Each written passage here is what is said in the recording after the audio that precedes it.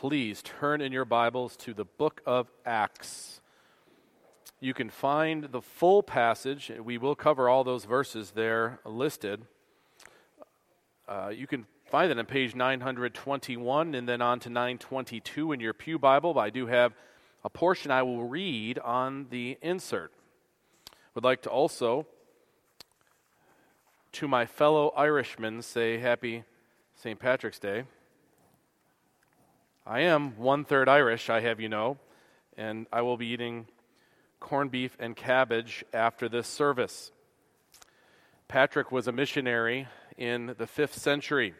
It's really more of a heritage holiday anymore, but it certainly parallels some aspect of what we have come to in the text, that is the missionary endeavors of Paul.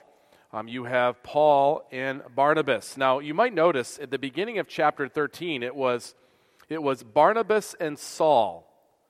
Halfway through the chapter, after the harrowing confrontation between these two men and Elymas, the sorcerer, who is trying to sway Sergius Paulus, the proconsul, the governor of the area, away from the Christian faith. When Paul got in Elymas's face, he kind of took over at that point as the key figure. And now, here we are in the middle of chapter 13, and from this point forward, it's Paul and Barnabas. And this is for good reason. We'll see this primary role he takes in missions, especially through these 3 journeys. We're in the midst of one of these now. And you remember that they started out, Paul, Barnabas, and John Mark, the gospel writer Mark. But Mark leaves. We'll cover that a little bit in the passage. And this is an issue that comes back in the missionary journeys that will come in the future. Mark's leaving out in this trip. So now we come to the place where they are leaving the island of Cyprus, which is just off the west coast of Israel, and then Antioch up in Syria, modern Syria. Cyprus is that big island just below Turkey, modern Turkey now. But they sailed across to Cyprus, preached there, had that confrontation I just mentioned. Then they sail across the Mediterranean, quite a distance, to get back to the mainland, but only now west and north of where they were, and it's Galatia. That's the state of Galatia, the province or area of Galatia, to which later he would write the Galatian book. In fact, the first book he writes is most likely to that region that he now enters. And he stops at some cities in Galatia. One is another one called Antioch. Not to be confused, there was a governor 300 years before this time, Antiochus, a Greek general actually, in a couple different cities are named after Antiochus. The one where the strong church that sent Paul and Barnabas was in Syria, and then this one that we are introduced to today, Antioch in Pisidia, or the Poseidon Antioch as it's called. You could look in your Bible maps for this. It's really interesting stuff, actually, when you see the geography, how far they traveled, and the way they had to travel. So we come to the passage now. They're in Antioch, Pisidia, and there they are going to the synagogue like normal to engage the people there, and they are asked to bring a word of exhortation. Now, taking up from that point, verse 16 will be the beginning of our scripture reading. Verse 16 of Acts 13, I will begin there and read to verse 39. But again, have your Bibles ready or your electronic versions, whatever you have, to follow through as we walk through this amazing account. This is God's word. So Paul stood up and motioning with his hand said, "Men of Israel, and you who fear God, listen. The God of this people Israel chose our fathers and made the people great during their stay in the land of Egypt. And with uplifted arm he led them out of it. And for about 40 years he put up with them in the wilderness. And after destroying 7 nations in the land of Canaan, he gave them their land as an inheritance. All this took about 450 years. And after that he gave them judges until Samuel the prophet. Then they asked for a king, and God gave them Saul, the son of Kish, a man of the tribe of Benjamin, for 40 years. And when he had removed him, he raised up David to be their king, of whom he testified and said, I have found in David the son of Jesse, a man after my heart, who will do all my will. Of this man's offspring, God has brought to Israel a Savior, Jesus, as he promised. Before his coming, John had proclaimed a baptism of repentance to all the people of Israel. And as John was finishing his course, he said, "What do you suppose that I am? I am not he. No, but behold, after me one is coming, the sandals of whose feet I am not worthy to untie. Brothers, sons of the family of Abraham, and those among you who fear God, to us has been sent the message of this salvation."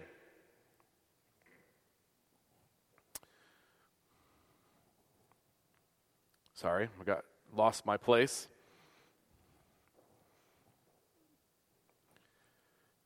For those who live in Jerusalem and their rulers, because they did not recognize him, nor understand the utterance of the prophets, which are read every Sabbath, fulfilled them by condemning him.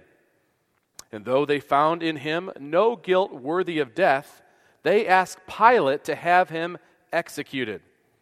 And when they had carried out all that was written of him, they took him down from the tree and laid him in a tomb. But God raised him from the dead. And for many days he appeared to those who had come up with him from Galilee to Jerusalem, who are now his witnesses to the people. And we bring you the good news that what God promised to the fathers, this he has fulfilled to us, their children, by raising Jesus, as also it is written in the second psalm, "You are my son. Today I have begotten you." And as for the fact that he raised him from the dead, no more to return to corruption, he has spoken in this way, "I will give you the holy and sure blessings of David." Therefore, he says also in another psalm, "You will not let your Holy One see corruption." For David, after he had served the purpose of God in his own generation, fell asleep and was laid with his fathers and saw corruption. But he whom God raised up did not see corruption. Let it be known to you, therefore, brothers, that through this man forgiveness of sins is proclaimed to you. And by him, everyone who believes is freed from everything from which you could not be freed by the law of Moses. Let's bow together as I lead us in prayer. Father, we approach your word with anticipation. We look for your guidance, and we need your Spirit for that guidance, that we might know Christ more through your word and be better prepared for life and for the mission that you have for us. Please encourage us with this account of Paul and Barnabas preaching. Help all of us to have a greater love for Christ as a result of this encounter with your holy word. In Jesus' name, amen. You know, I've been fighting off wearing glasses in the pulpit. And so I have my iPad turned up really big, and if I hit the button wrong, it goes to the side page and it goes to the middle of the sermon. Now, you might have liked that because it would have been over in 15 minutes. But I might just have to break down and wear some glasses when I'm reading the Bible from now on, at least in the pulpit. Pray for me. This is a difficult transition. At any rate, we are in an amazing passage because it's a model sermon. I mean, there are many model sermons in the book of Acts. In fact, part of the reason for the book of Acts is to record the essence of those sermons. They were no doubt longer than what we have here, but Luke, the careful historian, by inspiration of the Holy Spirit, is basically summing up the sermons. And we'll notice that the first sermon Peter gives is very similar. The kernel of it, Christ, is always the same. Now, when he's talking to the Jews, he builds up an historic context they would have known. Peter does this twice early in Acts. Then Stephen, before he's stoned, does something similar. Then we have Paul in his sermons, this one especially. The order, the style of it is really helpful for us, and I think there are two ways in which we should study this as Christians reading the book of Acts. I think the first way for us to approach this is to listen to the content of the sermon. That is certainly God's intention. It's not just a recording of some speech given. It's a timeless message that we need to hear again and again and again. Some of you may have grown up in the church, and you could be sitting here listening to the gospel week after week. Something about this passage is realized. You will not believe until God gives you belief. Just sitting here doesn't mean that you are a believer. You might be inoculated to some degree because of whatever reason. It's natural that we would reject this. It takes the supernatural to give you faith in Christ. So it should be preached over and over again, this message that Paul gives. So we listen to it as believers who want to grow in their understanding, and maybe as those who are asking questions and want to know, will find the answers there. In any case, it takes the Spirit of God to enliven us to Him. But He uses the Word of God for this purpose. So we look at it in this way. But also another way, it just gives us a reminder of what ought to always be the essence of our message. It's so easy for every church in every generation to get off focus, to get caught up in some issue of the day to the point where we're not clearly expressing the timeless gospel. And this sermon that we have before us encourages us about the essence of the message, about preaching Christ in all the ramifications, all that we can think about related to God because of what is revealed here. Now, the passage breaks down pretty plainly. I know it's a long section, but it really is best taken this way, to gather the full import of this sermon. The first part is an historical setting that's given by the apostle, and he does so from the Old Testament. He's in a synagogue when he's giving the sermon, so there are mostly Jews there, many of which have been Jewish in name, and so they think they're chosen because they're Jewish.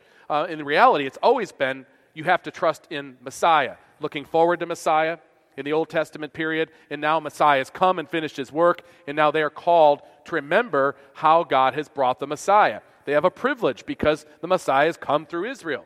But many still do not believe. They're as stiff-necked as their forefathers were about the gospel itself. So here he is in the synagogue, and he's going to lay the historic background, especially for this primarily Jewish audience. Then he goes right to the substance of the matter, the person of Christ. After displaying the person of Christ and his finished work, he makes an appeal to the people to respond. He also warns those who reject it. In the last section, it gives us a description of the responses, the reaction of the people having heard this sermon from Paul. Now, let's go to the historic setting that he builds up. It's a beautiful overview, a very quick overview of the Old Testament on some essential points. Look at verse 13. Paul and his companions set sail from Paphos, that's on Cyprus, and came to Perga and Pamphylia, and John left them and returned to Jerusalem. John Mark, that's who we're talking about. I mentioned him earlier. We don't know why he left. Some scholars think maybe it was just the whole thing was too hard on him. It was rougher than he thought it would be. The travel, the confrontations with others. He just got scared or got nervous and left. Could be that he witnessed some serious sickness. We know that Paul suffered a great sickness in transit.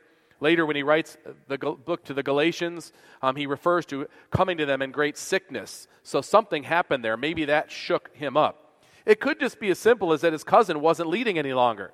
It was Barnabas and Saul. Now it's Paul and Barnabas. At any rate, John Mark leaves at this point when they reach the mainland, and then Paul and Barnabas go further to Antioch of Pisidia. Back to the text, verse 14. But they went on from Perga and came to Antioch in Pisidia.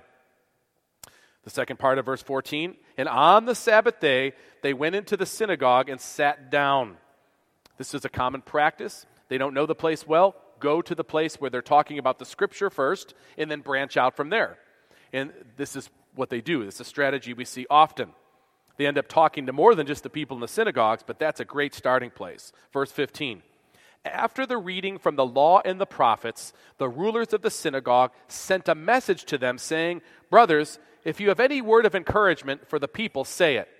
Now, why would they just pick Paul and Barnabas out like this? It could be just what they were wearing showed themselves to be rabbis. Certainly Paul would have had some of his old garb on that would show he was a teacher. Maybe Barnabas, being a Levite, would have some other marking that would show that they were learned, that they had something to share. Maybe someone met them before the service and got a little inkling of who they were and then mentioned to the leaders of the synagogue. The synagogue was led by a group of elders, and they would oversee who would teach and preach at different times. The order of service was simple, but it was long. I know this service may seem long to you, but it's not nearly as long as the synagogue services. They would have at least a good hour of reading. We know by the amount of text they would have had to read. They read far slower than I do, so it would have taken them some time. and this being in the Pentateuch first, the first 5 books of the Bible. Then they would go to one of the prophets, usually tying them together in some way where one shows the outworking of some aspect of God's law. And then someone would get up and give an exposition of the text that was just read. That would be the normal order of worship in a synagogue. In this case, we see that they read the law and the prophets, but then they turn to Paul and Barnabas, these guests, and they say, if you have any word of encouragement for the people, say it. Now, you never ask a preacher to say a word if you don't expect a sermon, and this is what we have, verse 16. So Paul stood up and motioning with his hand said, men of Israel, and you who fear God, listen. So mostly Jews, but men who fear God, that lingo that's used with Gentiles who are interested and are converting to Judaism or going to the synagogue like Cornelius. The God of this people, Israel, chose our fathers and made the people great during their stay in the land of Egypt. Notice the emphasis immediately by Paul is on the sovereign hand of God, the gracious hand of God, to choose a people and then to make them great. This is an important emphasis that Paul is trying to remind the listeners of. It's God's grace, it's God's favor that has placed you in a position where you can hear this message of salvation. He wants them to be clear about who's doing the work. It's not their great duty or their attractiveness or their obedience. This is God's choice to lay his hand upon Israel for this purpose of bringing salvation. And he mentions this in the most symbolic way next. Made the people great during their stay in the land of Egypt, and with uplifted arm led them out of it. Now, wait a minute. It's Moses who led them out, right? No, it's God through Moses. Paul is being very careful about what he's communicating here. He takes them through their history, and they know it well, and they can see where he's going, no doubt. Verse 18. And for about 40 years, he put up with them in the wilderness.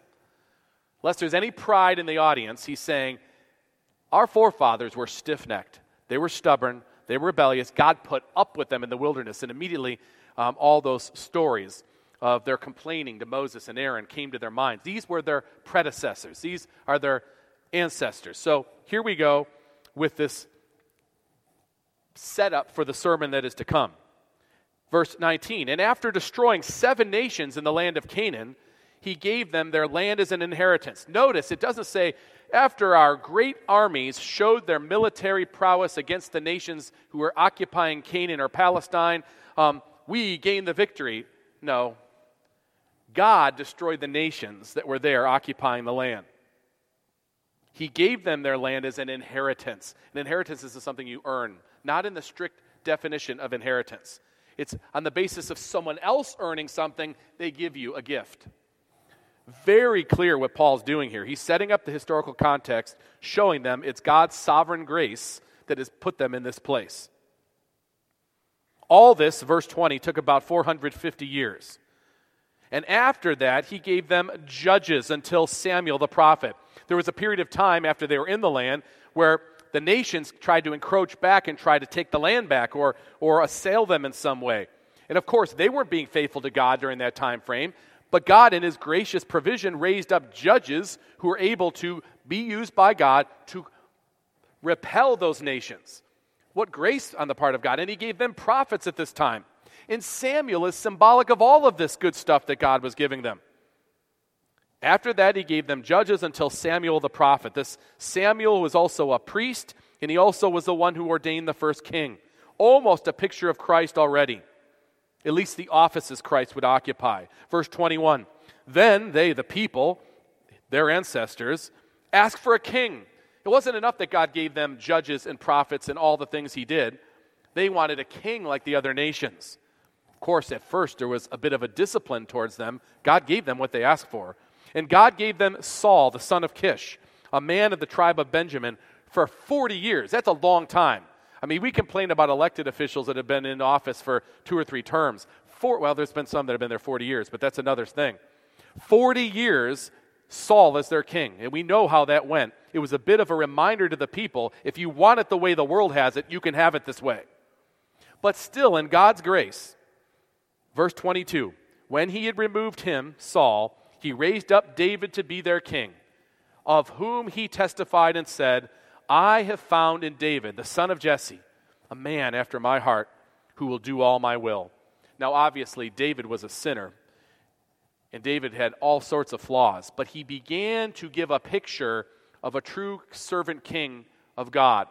In his love for the people, his protection of the people, and even in his flawed character, the Lord used David to picture a greater king to come. That's the point. And the people who were listening to Paul and Barnabas teach this history knew what he was talking about. This was the messianic promise who would come from David. Verse 23, this is where he bridges from the intro into the substance of the sermon. Of this man's, David's offspring, God has brought to Israel a Savior, Jesus, as he promised. Now everyone's peaked at this point. This is what we wanted to hear them say. We want to evaluate what they think about this Messiah, Jesus, or this one who claims to be Messiah, Jesus. He goes on and he ties it with John the Baptist. Why is this important? John the Baptist was viewed by Israel as a definite prophet. He got out of sorts with some of the official leaders in Jerusalem because he preached Christ, but he had all the markings of an Old Testament prophet who is now bridging the gap to Christ. So Paul refers to him. Verse 24, before his coming, Christ's coming, John had proclaimed a baptism of repentance to all the people of Israel. And as John was finishing his course, he said, "What do you suppose that I am? I am not he. No, but behold, after me one is coming, and the sandals of whose feet I am not worthy to untie."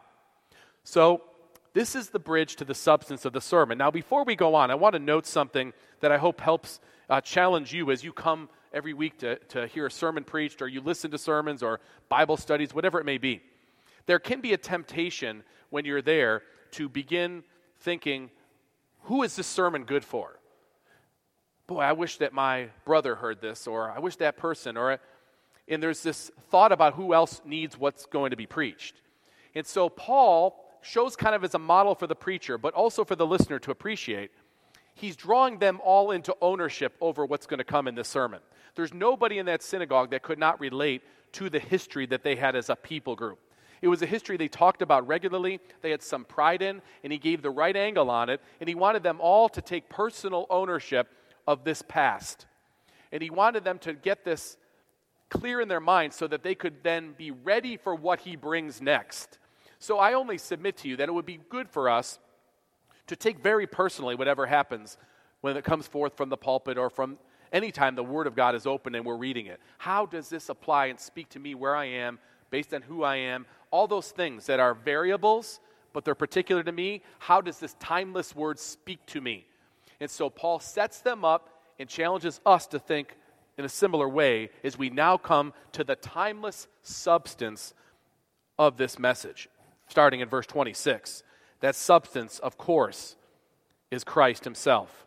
Verse 26, brothers, sons of the family of Abraham, and those among you who fear God, to us has been sent the message of this salvation. The Savior who is Christ, he just mentioned. This message has been given to us, sent to us. And now we are here to give you witness to this. Verse 27, for those who live in Jerusalem and their rulers, because they did not recognize him nor understand the utterances of the prophets, which are read every Sabbath, just like they just were, fulfilled them in condemning him. Now he's making the link back to Jerusalem and the temple and the rulers there, and he's showing their error. That Jesus came, he presented himself, he is the Messiah, but they rejected him. They did not even recognize what they were reading in the prophecy. Even one time, you might recall, that Jesus picked up the Isaiah passage from the prophet reading. It said, it's me, and they still did not see it. They themselves, in their rejecting the Messiah, were fulfilling some of what the Scripture predicted about the Jewish leaders. So Paul brings it all out as he reveals the substance of all of it, the person of Christ. Talks further about those leaders and what happened to Christ. Verse 28. And though they found in him no guilt worthy of death, they asked Pilate to have him executed. And when they had carried out all that was written of him, they took him down from the tree and laid him in the tomb. Do you see how it is? He's describing what the leaders in Jerusalem did, how it fulfilled Scripture. They thought they were sovereign, but God was sovereign and using them to fulfill it. Now the audience is listening to this. And then he says further that they had him delivered to Pilate. I mean, what a dirty move to give him to the Romans, to have them do their dirty work. But yet, in so doing, they carried out all that was written of him.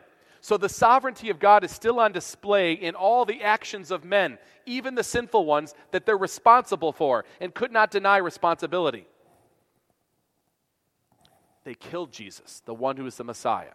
But verse 30, key to everything, key to your whole life and existence, mine as well. But God raised him from the dead. But God raised him from the dead. The central doctrinal duo or tandem is Christ and his death and resurrection. His death and his resurrection. That's what we mean when we talk about the finished work of Jesus. His death and his resurrection. That's what saves us from our sins. This is where he's going with the sermon, as you should know. But God raised him from the dead. Everybody's got to be listening now. This is a raised Savior. This is not a dead rabbi or a prophet who is gone. This is a raised Savior. This is the Messiah. And he's not died again. And that's where he's going from here. It's not that he just got raised from the dead and then died another time, like, say, Lazarus. Others were raised from the dead, but they died again. No, that's not who we're talking about here. Verse 30, but God raised him from the dead, and for many days he appeared to those who had come up with him from Galilee to Jerusalem, who are now his witnesses to the people. He's talking to the apostolic company now, those who witnessed it. But it's not just them. Look at verse 32. And we bring you the good news that what God promised to the fathers, this he has fulfilled to us, their children, by raising Jesus. This beautiful tie and link and fulfillment in Christ now. The substance of Christianity, and certainly the substance of this sermon. And he refers to 3 different Old Testament passages to tie it together even more tightly.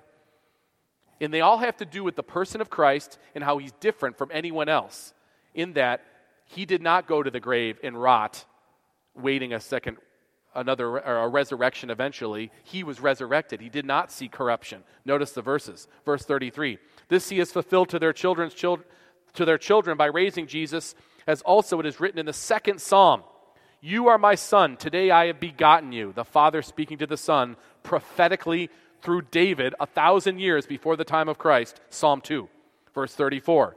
And as for the fact that he raised him from the dead, no more to return to corruption, he has spoken in this way. Now he quotes Isaiah 53, 700 years before the time of Christ. I will give you the holy and sure blessings of David. This is the Messiah. Therefore, he says, verse 35, also in another psalm, Psalm 16, you will not let your Holy One see corruption. Now, it couldn't be talking about David. How do we know? Verse 36, for David, after he had served the purpose of God in his own generation, fell asleep and was laid with his fathers and saw corruption. So it's not David we're talking about. But he whom God raised up did not see corruption. Jesus, the risen Savior, is alive. And he is the one who fulfills all the Scriptures. This is the key here. All the Scriptures are about Christ.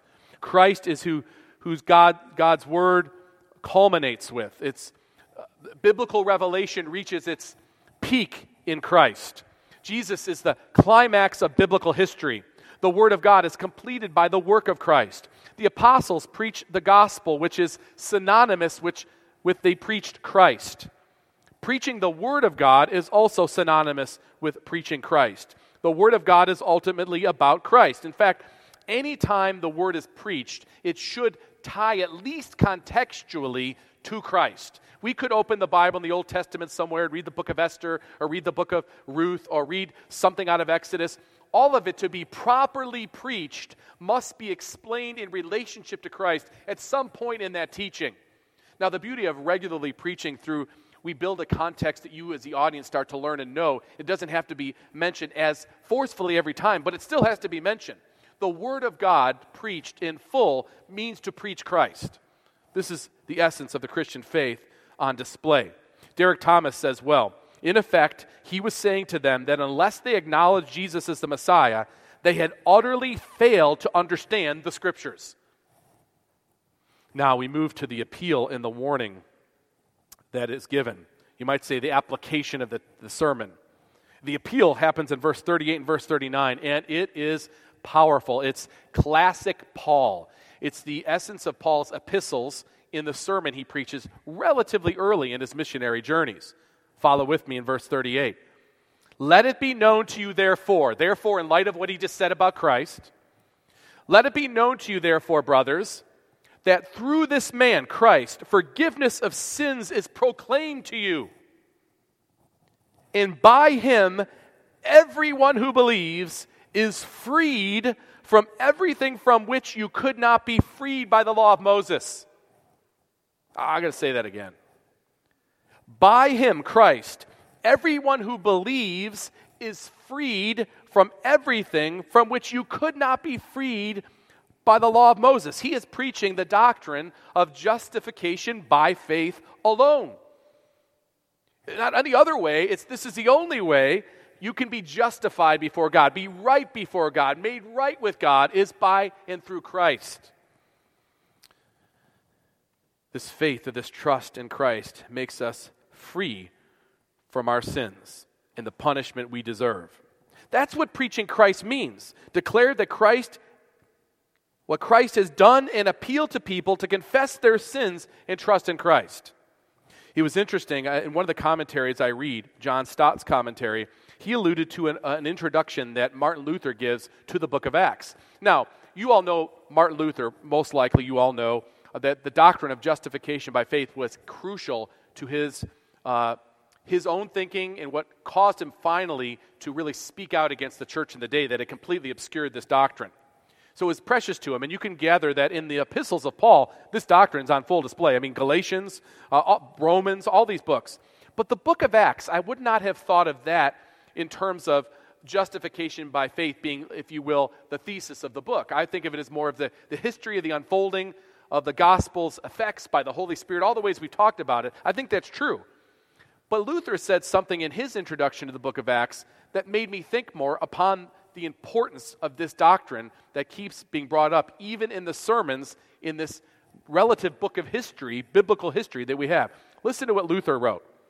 It is to be noted that by this book, St. Luke teaches the whole church to the end of the world the true chief point of Christian doctrine, namely, that we must all be justified only through faith in Jesus Christ, without any addition of law or help from good works. This doctrine is the chief intention of the book, he says, of the book of Acts, this doctrine, and the author's principal cause for writing it. Therefore, he stresses so mightily not only the preaching of the apostles about faith in Christ and how both Gentiles and Jews must be justified by it without any merit or works, but also the examples and the instances of this teaching, telling how Gentiles as well as Jews were justified through the gospel only without the law. Look at the verse again. Through this man, verse 38, the second part, through this man, Christ, forgiveness of sins is proclaimed to you. And by him, everyone who believes is freed. Freed from what? What are they freed from? From everything from which you could not be freed by the law of Moses. The law of Moses on its own, misunderstood apart from Christ, is a book of rules or a bunch of obligations and morals we have to keep to be like God. It's a reflection of God's righteousness. I've got to do this. I've got to follow this. And that's how many of them were thinking. And it just brought them lower and lower and lower because they could not keep it. Their guilt would be heaped and their shame would grow, because it should, if that's what you're trying to do to get to heaven or try to be right with God, to be justified. Keep the law. You are a slave to your sin in that sense. You are a slave to guilt and shame. You're a slave to all that these rules would put upon you, and you can never know God aright this way. But everyone who believes in Christ is freed from everything from which you could not be freed by the law of Moses. The law of Moses ultimately leads to condemnation, death, and hell. But Christ leads you to total freedom from all of those things. And then through Christ, you have a whole new outlook on God's righteousness and what he calls us to do as a response to who we are as justified people by faith in Christ. Paul finishes his exhortation, his appeal, with a warning. Verse 40. And here in verse 40, he's quoting the book of Habakkuk, the prophet who spoke to those Israelites in his day who were rebelling against God's message of salvation. It's the same thing. He's applying that message that they would have known to anyone who's hearing this and rejecting it. I mean, I could say the same to you. If you've grown up in the pew or you've been in the church a long time and you still do not grasp this message. Repent of your sins and trust in Christ. Acknowledge you're a sinner and turn to him. This warning is for you. Beware, therefore, lest what is said in the prophets should come about. Look, you scoffers, be astounded and perish. For I am doing a work in your days, a work that you will not believe, even if one tells it to you. Just the word itself, that there will be people who will reject it, will jar those who God has ordained to accept it. You follow? A word of judgment, if it bugs you and it makes you look to Christ, it has its purpose for you. But it also speaks very clearly about those who will not believe, that they will stay in their place of judgment. What are some of the responses that we see? Verse 42, it starts to unfold after he's done with his sermon. And look at what the response is. And these responses that you see are all by God's sovereign appointment, as we might expect. But Luke says it exactly that way. Verse 42, as they went out, the people begged that these things might be told them next Sabbath. Wait a minute, what does it mean? They begged, they appealed, they poured out passionately their desire to hear more of these things, that these things might be. What are these things? How Christ fulfills the Scriptures. How the Scripture points to Christ and our forgiveness of sins through him. They wanted more of that. Give me more of that. They beg for these things. You know, I think that it is true to say this. Biblical preaching that's Christ-centered, which to me they're synonymous. If it's biblical, it's going to be Christ-centered. It will develop a growing hunger in the listeners. You'll want more. There will be an anticipation created by God's revelation that will make us want to hear what comes next, or more of how it applies, or more of how it unfolds. These people grew up in this area, going to the synagogue. They knew much of the Bible. For the first time, they were seeing clearly the key to the Scripture is Christ. Give us more how this works. Please, rabbis, teach us more, they're saying. And the Sabbath was the weekly corporate gathering where the Scripture was read. They didn't have copies of Scripture back in their houses. They had to come to church, to the synagogue, to see the scrolls unfolded and read. They did not have copies in their hands or multiple copies on their shelves. They begged that these things might be told to them next Sabbath. More of the same kind of passion. Verse 43, after the meeting of the synagogue broke up, many Jews and devout converts to Judaism followed Paul and Barnabas, who, as they spoke with them, urged them to continue in the grace of God. That's another way of saying continue in this message you've just heard about Christ. They're exhorting them, keep believing. Verse 44. A week goes by, and Luke, we'll see the excitement of Luke, who's really careful about particulars, but here it's clearly just making a statement of a generalization that he's making. The next Sabbath, almost the whole city gathered to hear the word of the Lord. What do they come to gather for? To hear the word of the Lord. What's the word of the Lord here? The word of the Lord is the Scripture, and the Scripture is about Christ. What do you think happens right away? It always happens this way, doesn't it? Verse 45. But when the Jews saw the crowds, they were filled with jealousy. Wait a minute, all these people coming to hear this. They're not coming to hear us, they're coming to hear them. They were filled with jealousy and began to contradict what was spoken by Paul, reviling him. We already know how Paul can handle himself in those situations. It had to be an amazing interchange that people witnessed. Jealousy is the motive. They revile Paul, and they go after Paul and after his message. But verse 46, Paul and Barnabas spoke out boldly, saying, it was necessary that the word of God be spoken first to you, talking about first to the Jews, since you thrust it aside and judge yourselves unworthy of eternal life. There's even a bit of sarcasm there. Behold, we are turning to the Gentiles. It was part of God's forecasting how it would unfold. They would go first to the Jews and they would reject it. Then it would bust open to the Gentiles. Always part of the plan to go to the Gentiles, but this is how it would come. We'll come first, and then when you reject it, we'll turn to the Gentiles.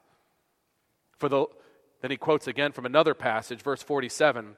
For so the Lord has commanded us, saying, I have made you a light for the Gentiles, that you may bring salvation to the ends of the earth. I love the response of the Gentiles here. Those who are listening in on this whole thing, and they get it. The Holy Spirit's given them belief, so they grab hold of it. They're so thankful that they could be included in this, that by trust in Christ they could be saved, that they could have redemption. Verse 48, when the Gentiles heard this, they began rejoicing and glorifying what? The word of the Lord. What's the word of the Lord? Christ. And here's a key passage for all of our understanding of how this unfolds. And as many as were appointed to eternal life believed. Christ is pronounced. Evangelism is proclaiming the gospel of Christ. Response, conversion is completely the work of the Holy Spirit. As many as are appointed will come. We should be so bold in preaching because the results are not dependent upon us. God is sovereign over it all. He's sovereign over the ends who will be saved. He's sovereign over the means by way of the Scripture, by way of the Word of God being preached, Christ being proclaimed. No credit can be taken by us. All to Him. And the word of the Lord, verse 49, was spreading through the whole region. You notice how many times in the last few verses, word of the Lord, word of God? Let's be clear about something as we conclude. Very clear. Verse 23 of the text, God has brought to Israel a Savior, Jesus. Verse 26 of the text, to us has been sent the message of salvation, who's Christ. Verse 32, we bring you the good news that what God promised to the fathers He has fulfilled. That's Christ. Verse 37, He whom God raised up did not see corruption. That's only Christ. Verse 38, through Him, this man, Christ, forgiveness of sins is proclaimed to you. Verse 39, everyone who believes is freed. Verse 43, He urged them to continue in the grace of God. Grace, or Christ is the grace of God personified.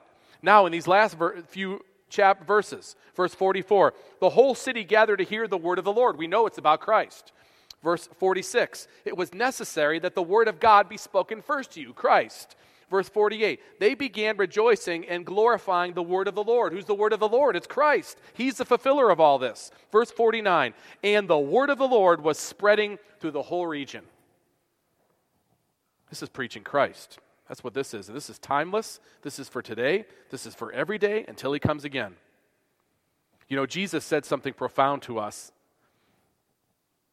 As we're all thinking about lunchtime, maybe you're going to have some corned beef and cabbage too. Maybe that would make you so hungry, or whatever you're going to eat. Man shall not live by bread alone, Jesus said, but by every word that comes from the mouth of God. Some will believe, others will reject. Verse 50, but the Jews incited the devout women of high standing and the leading men of the city, stirred up persecution against Paul and Barnabas, and drove them out of their district. That could be the result too. But verse 51, they shook off the dust from their feet against them and went to Iconium. Just went to the next place. Wouldn't hear it here anymore? We'll go to the next place and proclaim it. And the disciples, what's the response? They were filled with joy and with the Holy Spirit. I would just leave you with a few questions of challenge. I think the sermon speaks for itself that Paul preaches as we've walked through it. But I would just ask you, have I heard the gospel many, many times but have not yet believed? Maybe today is the day. Believe on Christ. Believe on Christ, in Him alone. Leave all your strivings. If you have guilt and you have shame, the only way you can ever see that rid is by turning to Christ. There you will find forgiveness for your sins, and He will take away your guilt, and He will take away your shame, and He will point you in a new way with a new heart. Secondly, when we're sharing or proclaiming the message of the gospel, are we clear about what the message is? We're not making it more than the Scripture says, or less. The gospel is what God has done for us in Jesus Christ, in His life, His death, and His resurrection. We believe on Christ. That's the message that we proclaim. And then connected to that, do we understand it's God who brings the results? It's our responsibility to bring the message, but it's God's work to make anyone believe, just like it was true for you. Finally, are we ready for opposition? Do we so believe this message of the gospel that we're willing to preach it even if we're driven out of the place we're at? Do we really believe it? Are we ready for what might come against us for being faithful to it? Let's pray. Oh Lord, If one thing is clear, it is this: you are the great God of grace. You pour grace upon grace, then you pour more grace. And another thing is very clear: Jesus is the only one under heaven by which we may be saved. Lord, for those who know Christ, please strengthen their faith and fuel them with a renewed passion for Him and proclaiming Him. For those who do not know Christ, please enliven them by your Spirit and give them faith in Christ so that they may be free from the just punishment that their sins actually deserve. We thank you for Christ's gospel, which is the apostolic gospel, in the good news forevermore. I pray this in Christ's name. Amen.